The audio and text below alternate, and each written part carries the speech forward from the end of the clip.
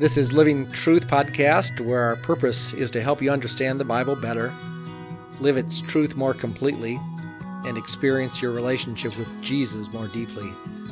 I'm Tom Hein, and I'm your host and resource person in partnership with various guests who engage with us in dynamic conversation and stories from their own lives.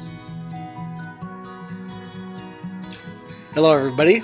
This is Pastor Tom Hein. Good to have you guys with us.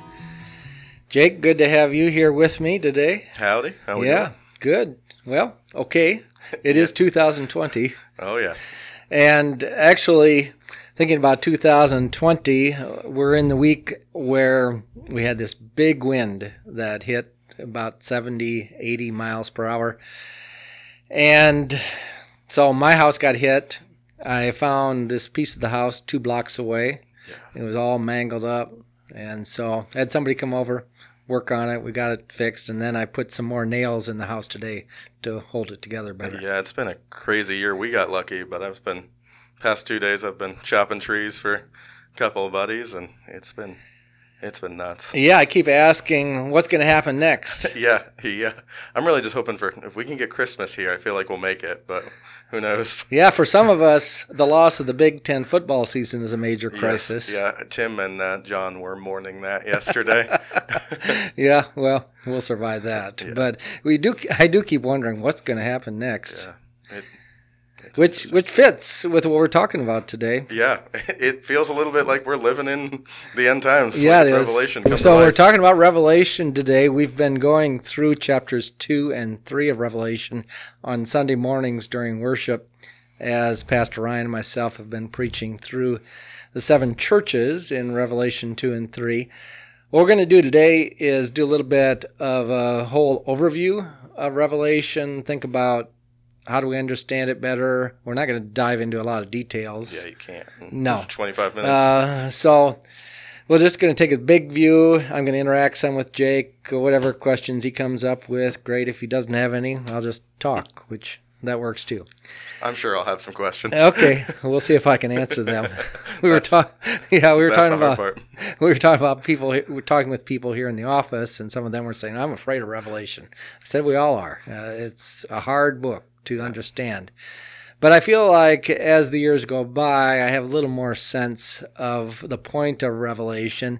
Not that I have the details worked out. That's really difficult. But as we'll talk about here a little bit more of the purpose of the book. Well, that's such an important part is you can get Revelation, you can get lost in the details and what's the 7-eyed dragon and all that jazz. But the purpose, why it's written for us is still worth exploring. Exactly. So it starts off, the Revelation.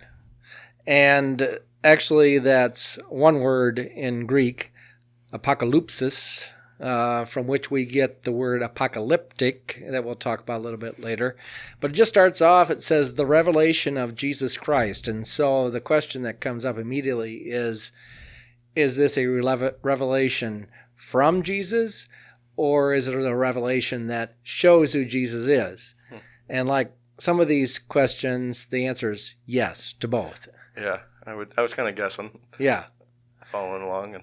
Yeah, exactly. On the one hand, we have Jesus speaking truth, wonderful truth. But on the other hand, we see amazing visions of who Jesus is. Yeah, coming back to the second coming that's some of my favorite. Jesus is victor and coming back the way he really could have came back the first time, but chose to come in humility. Yes. So the traditional author is noted to be the Apostle John, and I agree with that. Yeah. There's lots of reasons in terms of the text, in terms of people that have looked at Revelation down through the centuries. He's a prophet, he's a servant, he calls himself John.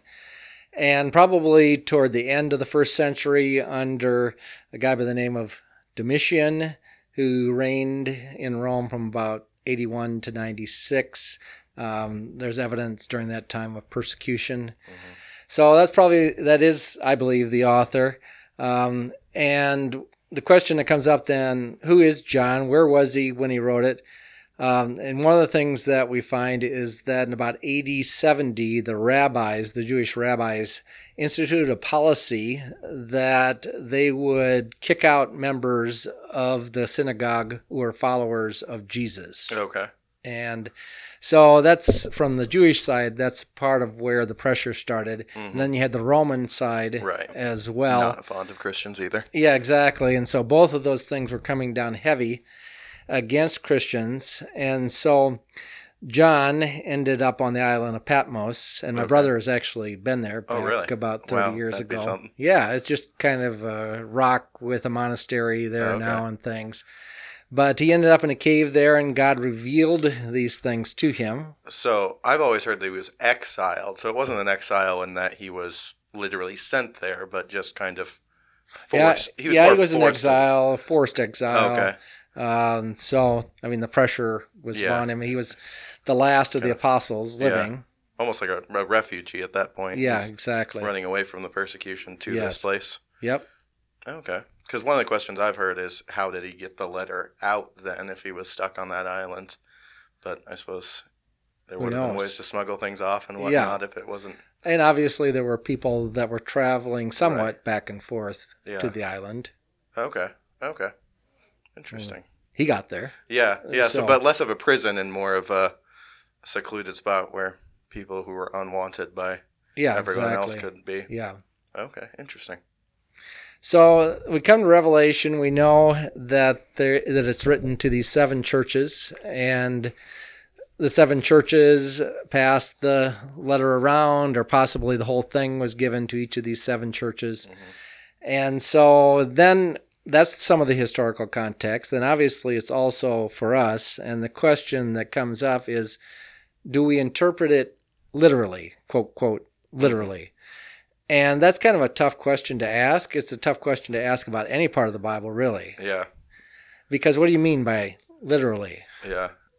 Because, I mean, obviously, I don't know, it doesn't seem natural to take it, like, super literally. I mean, it's unlikely that some of those things are actually, like, 7-headed animals and whatnot, but also you get into trouble if you spiritualize too much of it. Well, yes. So literal is related to the word literature, and it depends on the type of literature. Mm-hmm. And so the Bible has many different types of literature. It has historical documents. It has poetry. Mm-hmm. It has parables. It has what we call narrative or stories.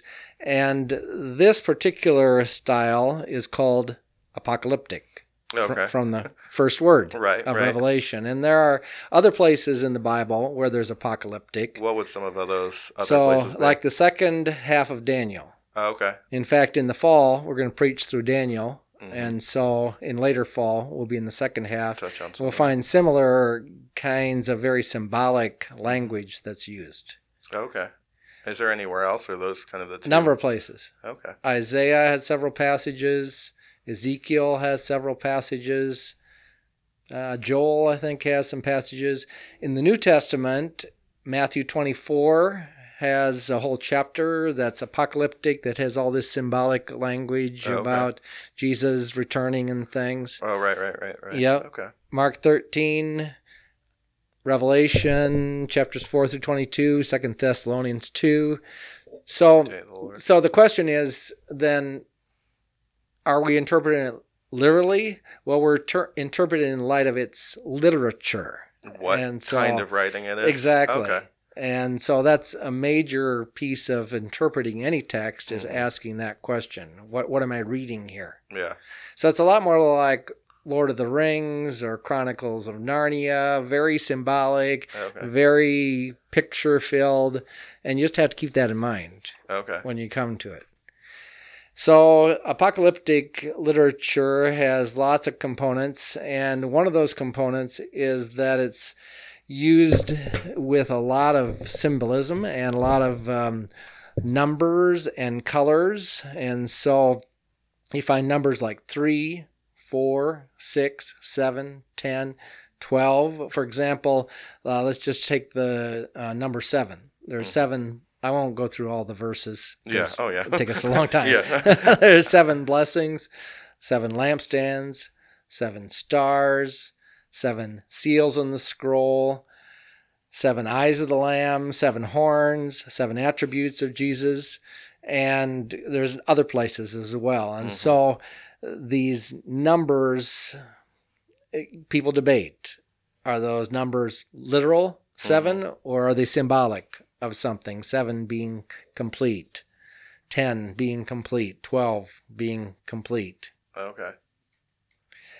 So that's one of the questions that comes up. Other kinds of aspects that we find in eschatological literature, there's a real emphasis on the sovereignty of God. And so what you see in Revelation is God reigns. Yeah. God is king. God's coming. And he has created the world, and he's coming again. And so his sovereignty. There's oftentimes a real struggle between dark and light, good and evil. We see that in Revelation. I think sovereignty is the one thing we did a brief study, fly over with some of the middle school and high school boys, I think 2.5 years back now. And that was one of the questions, is because you can get lost in the weeds of, okay, what do the numbers mean? What are the scrolls? Like, how's it all going to play out? But just seeing how in control God is and realizing that's how in control he is now doesn't feel like it necessarily when 100-mile-an-hour winds come through. No, that's quite frustrating. Yeah, but he is still on the throne. And in the midst of those kinds of things that happen, we get upset. I get upset. Yeah. We do. It's like, oh, man, another thing happening. Yeah. What do I do now? And we all feel that and go through those things. But, we take a step back, fall on our knees, pray, cry out to God. And then we begin to see things. And so you can imagine John and other Christians in the first century, they're just getting persecuted, their homes stolen, their jobs taken away, friendships that are fractured, and people that are just doing bad things to them, evil things, and they're asking those same kind of questions. What's going on here? It reminds me a lot today of the kinds of things that happen in other countries. In some of my travels to India, I hear about the persecution that takes place.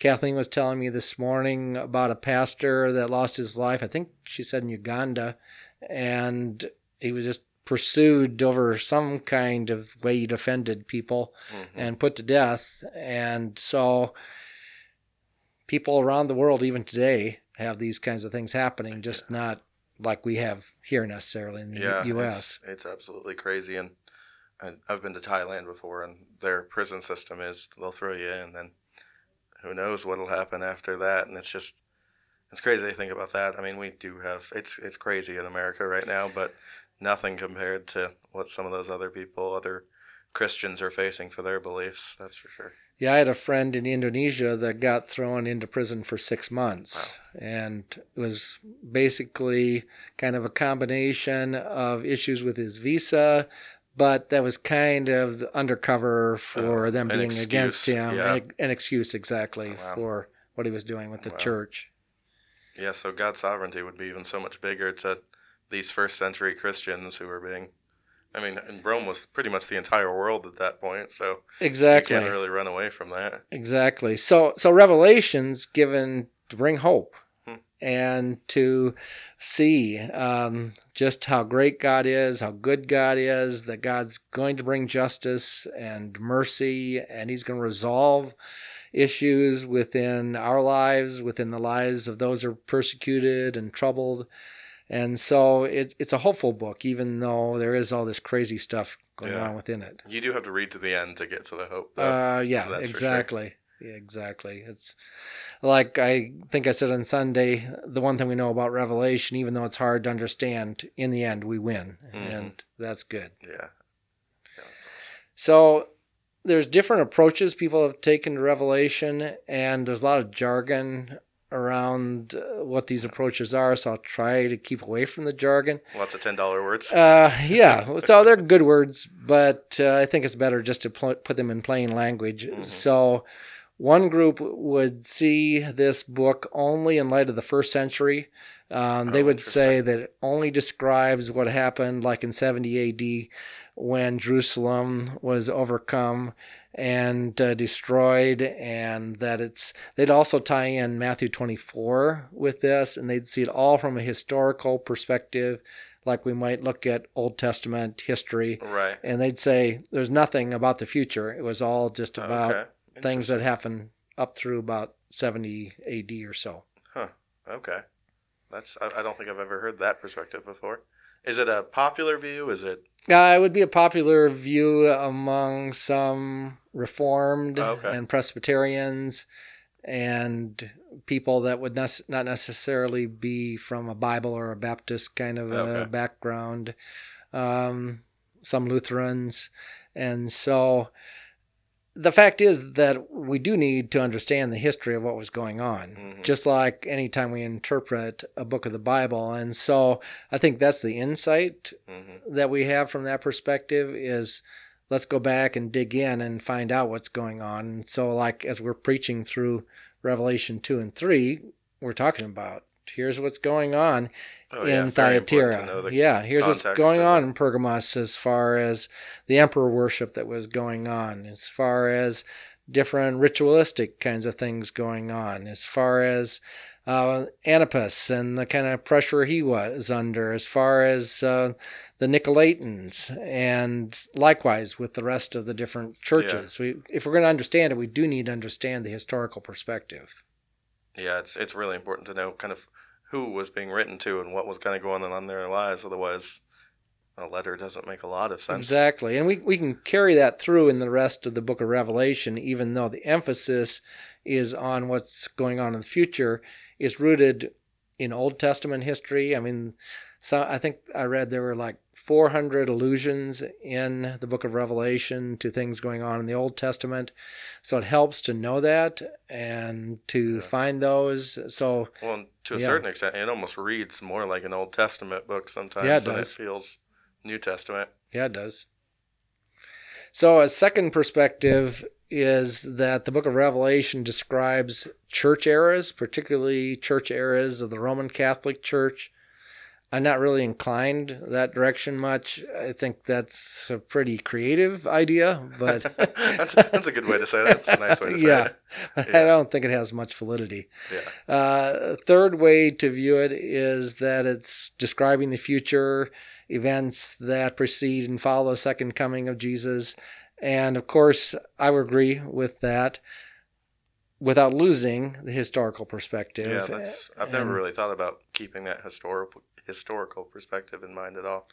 Yeah, so I think it's important that you tie together the Old Testament truth, the historical understanding of what was going on at the time, and the future emphasis, and bring those all together, which is why Revelation is such a hard book to understand that sounds and interpret. Like a lot of work. Exactly. But a wonderful book to apply. Yeah, absolutely. And so that really makes us ask the question, so how do we apply it? And I'm not going to even touch on some of the theological aspects of, like, we got these terms, amillennial, postmillennial, premillennial. We could spend hours it could be a whole other episode just for those three right there. Exactly. But rather, I think it's important to ask the question, so how do we approach it? How do we apply it? And first, we do it with humility. We recognize that we're not going to understand everything. We can spend all of our life trying to interpret and understand this book, and we're not going to completely understand it. Yeah. Oh, absolutely not. Yeah. I feel confident saying that about most books, but this one definitely. Is true. Yeah. Yeah. Secondly, with awareness, understanding that throughout the history of the church, there are people that have thought that the Antichrist was on earth and that the coming of Christ would be immediate. And so we are to have that perspective, Lord, return, come quickly, Lord. And we do need to have that awareness.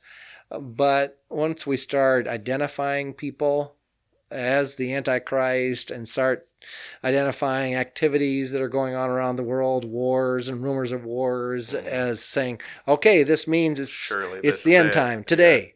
Yeah. Well, then you cross a line. What are some of the downsides of that? I mean, why wouldn't I kind of look out into the world and see what's going on and say, okay, I mean, maybe the end times are soon. Well, I think the perspective to have is in 1 John, it says, and I can't remember the exact chapter and verse, but it says many antichrists are in the world. Okay. And so I think it is helpful to identify movements that are antichrist or anti-Christian, and certainly look at governments, look at people that are doing evil and identify them as being antichrist with a small a. Okay.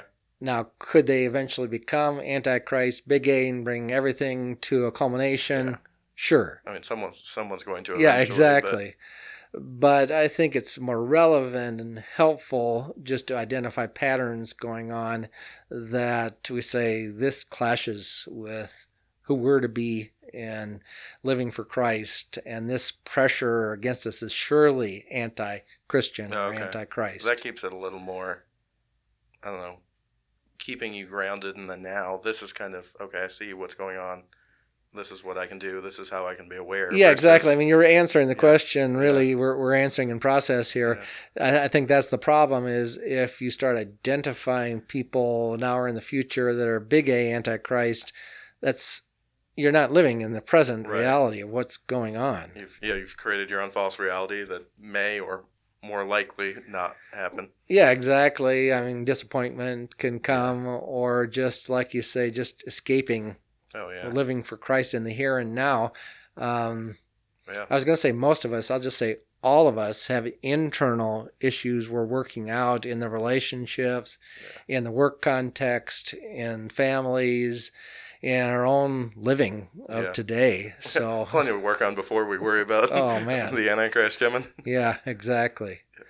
So I think that's important. We talked about it earlier, just this big idea of truth reigning and of righteousness and the sovereignty of God. All these are really important when we're reading through Revelation. Oh, absolutely. Absolutely. Kingdom perspective, that God's kingdom is amazing, and God's kingdom will come and will reign and will last forever. That's important. And then, here's my note. 404 verses that speak to the issue of that are from the Old Testament, drawn out of the Old Testament. Oh, wow. Yeah. That's a lot. In the whole book of Revelation. Not that exactly. Short. Yeah. Wow. Yeah, you figure like Revelation chapter 2 has 29 verses, Revelation 3 has because that's 22 verses, so that's about a number of times every chapter. Oh, yeah. A significant number of times. That's crazy. Yeah. Wow. Yeah. Wow. So I have a poem I'm going to finish with, but do you have any other thoughts? Well, I just questions? wanted to, I don't know, I really enjoy being on this podcast. It's fun just to sit and listen. I kind of forget we're recording a podcast for a second. But I appreciate kind of it's good to learn about things, and it's good to have curiosity, and I mean, sometimes it is fun to kind of explore the details and what could it mean, what couldn't it mean. But the application side of it, what can we learn about God from Revelation? How does my walk look different because I've read through Revelation is such an important part, and the part that someone like me, I get a little lost in the weeds sometimes, so it's so important to keep that. So I appreciate your focus on that. Yeah, I do too. All the time. I can live in my head, and so I realize that. But first and foremost, Revelation 1 verse 8, Jesus says, I am the Alpha and the Omega, says the Lord God, who is, who was, and who is to come, the Almighty. That's God Almighty speaking. And Revelation 4 says that before the throne of God, day and night, these seraphim are crying out, Holy, holy, holy is the Lord Almighty, who was and is to come. And then it says they lay their crowns before the throne and say, You are worthy, our Lord and God, to receive glory and honor and power, for you created all things. By your will they were created and have their being. And there's passage after passage in Revelation that brings us to the throne of God in worship. And so if you're having a bad day, going through difficult times, let's go back and use the revelation to know Jesus, to worship Jesus, to see his majesty, exactly, and really understand our place and really understand God's plan. Amen. I think that's the big picture, the big idea, really, of Revelation, for one thing.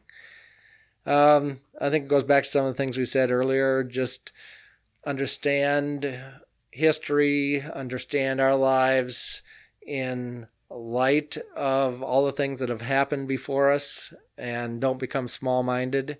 Because, things are bad right now, but much worse has happened for a lot longer before much this. Much worse has happened and will happen, and let's be aware of that and consider things in that context.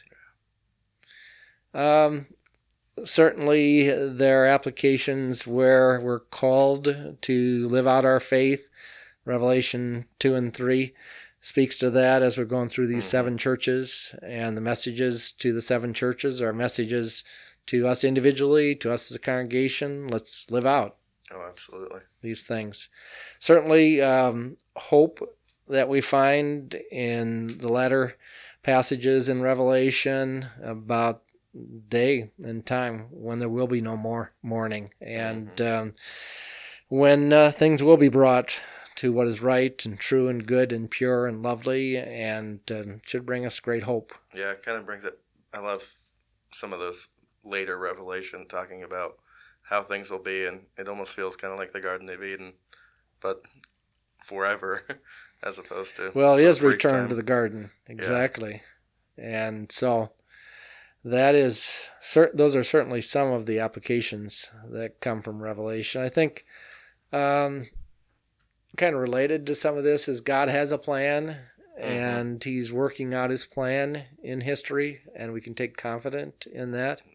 And especially a book like Revelation that looks all the way back to the Old Testament and picks up on prophecies and truth from the Old Testament, and it's one of those places in Scripture you say, wow, that's amazing that that's all connected together. Stuff from, because Old Testament from, you're talking thousands of years going back to some of those original prophecies that Revelation kind of brings to light. Yeah. Wow. Yeah. He's a big picture kind of God. He works in the small things too, but he has the entirety of humanity planned out. That's amazing. Yep. So those are some of the applications. I'd encourage all of us to read through Revelation.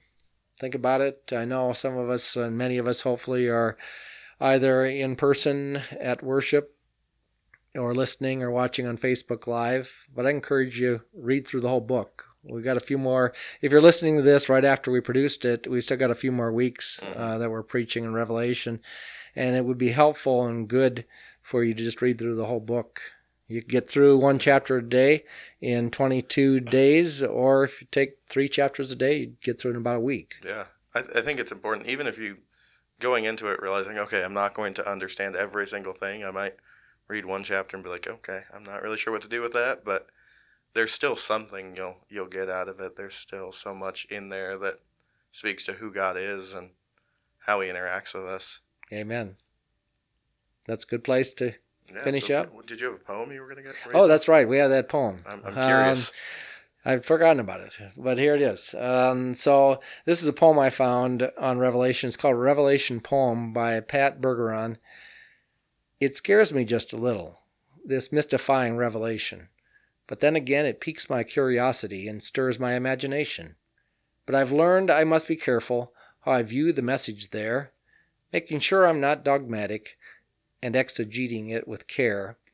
I know the language is symbolic, so I can't be wild and free with my interpretation and ignore the ambiguity. Good rhyming there. Oh, yeah. Genre is important. I must remember that. Never thinking that my answers are the only answers that are pat. But I hope that I can hear the words the Father has to say. Look for Christ to come again. Show others he's the truth, the life, the way. And then that I'll remember as I struggle daily in my earthly role that God will win. He reigns supreme. He is in control. I love the way that finishes. Yes. That's an awesome poem. Yeah. Well, thank you very much, Tom. Appreciate that.